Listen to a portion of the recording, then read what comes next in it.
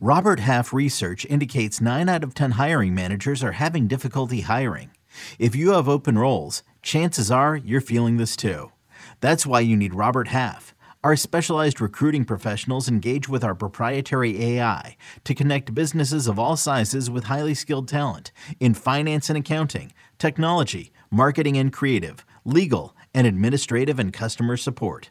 At Robert Half, we know talent. Visit roberthalf.com today. You could spend the weekend doing the same old whatever, or you could conquer the weekend in the all-new Hyundai Santa Fe.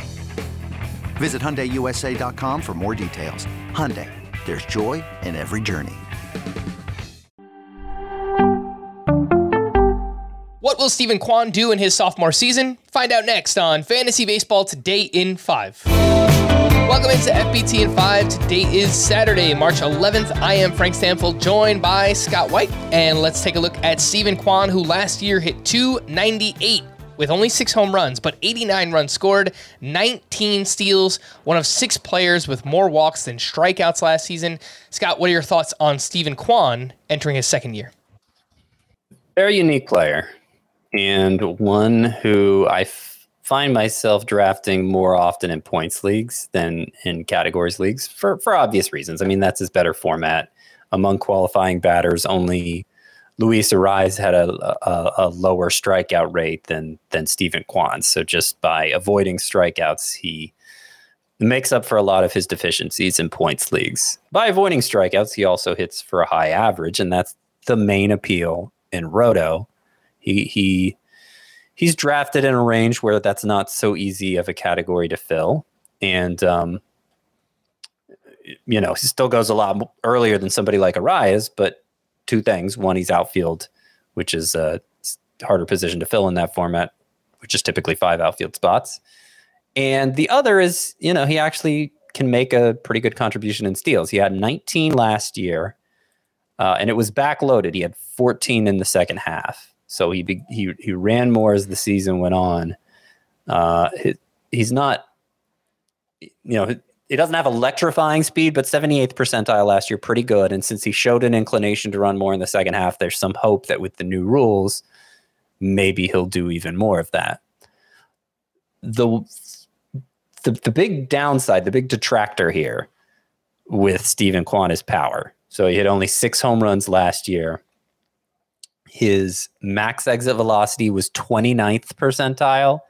His average exit velocity was 3rd percentile. So this is not a guy who hits the ball hard enough to produce power in the current league environment.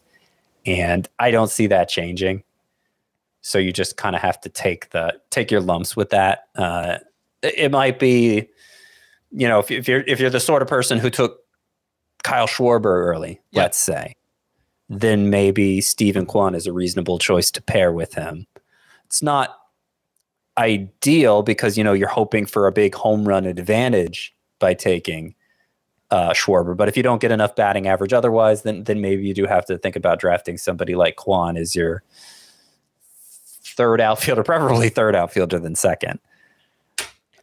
So that's where I stand with Kwan. I think it's perfectly said, Scott.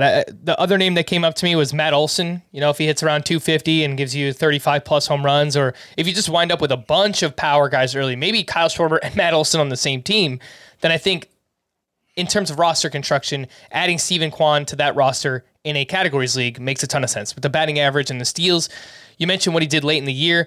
His season construction was interesting. He was awesome in April, Stephen Kwan was. He was brutal in May.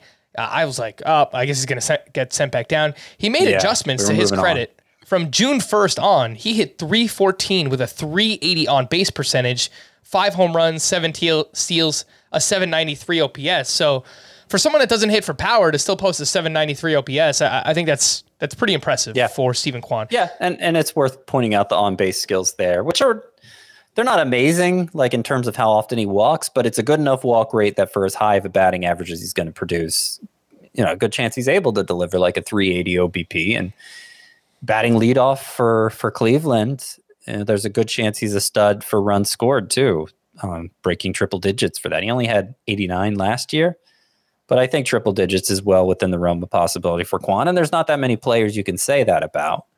So he is a genuine standout in 2 of the 5 categories, batting average and runs.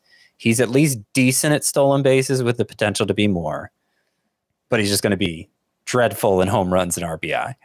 The ADP for Steven Kwan is 116.2. Would you rather have Kwan or Anthony Santander? I'd rather have Kwan, all things being equal. Of course, if you're talking roto context, it kind of depends on categorical need, but all things being equal, I'll take Kwan. How about Kwan versus Jake McCarthy? Same thing, but I think generally I'd be more inclined to take McCarthy as the safer bet for stolen bases. Obviously, points league's a different story. Kwan's a whole tier higher in points leagues. Yeah, I think those guys are pretty close in terms of skill set, but better batting average from Kwan, maybe a little bit more pop from McCarthy.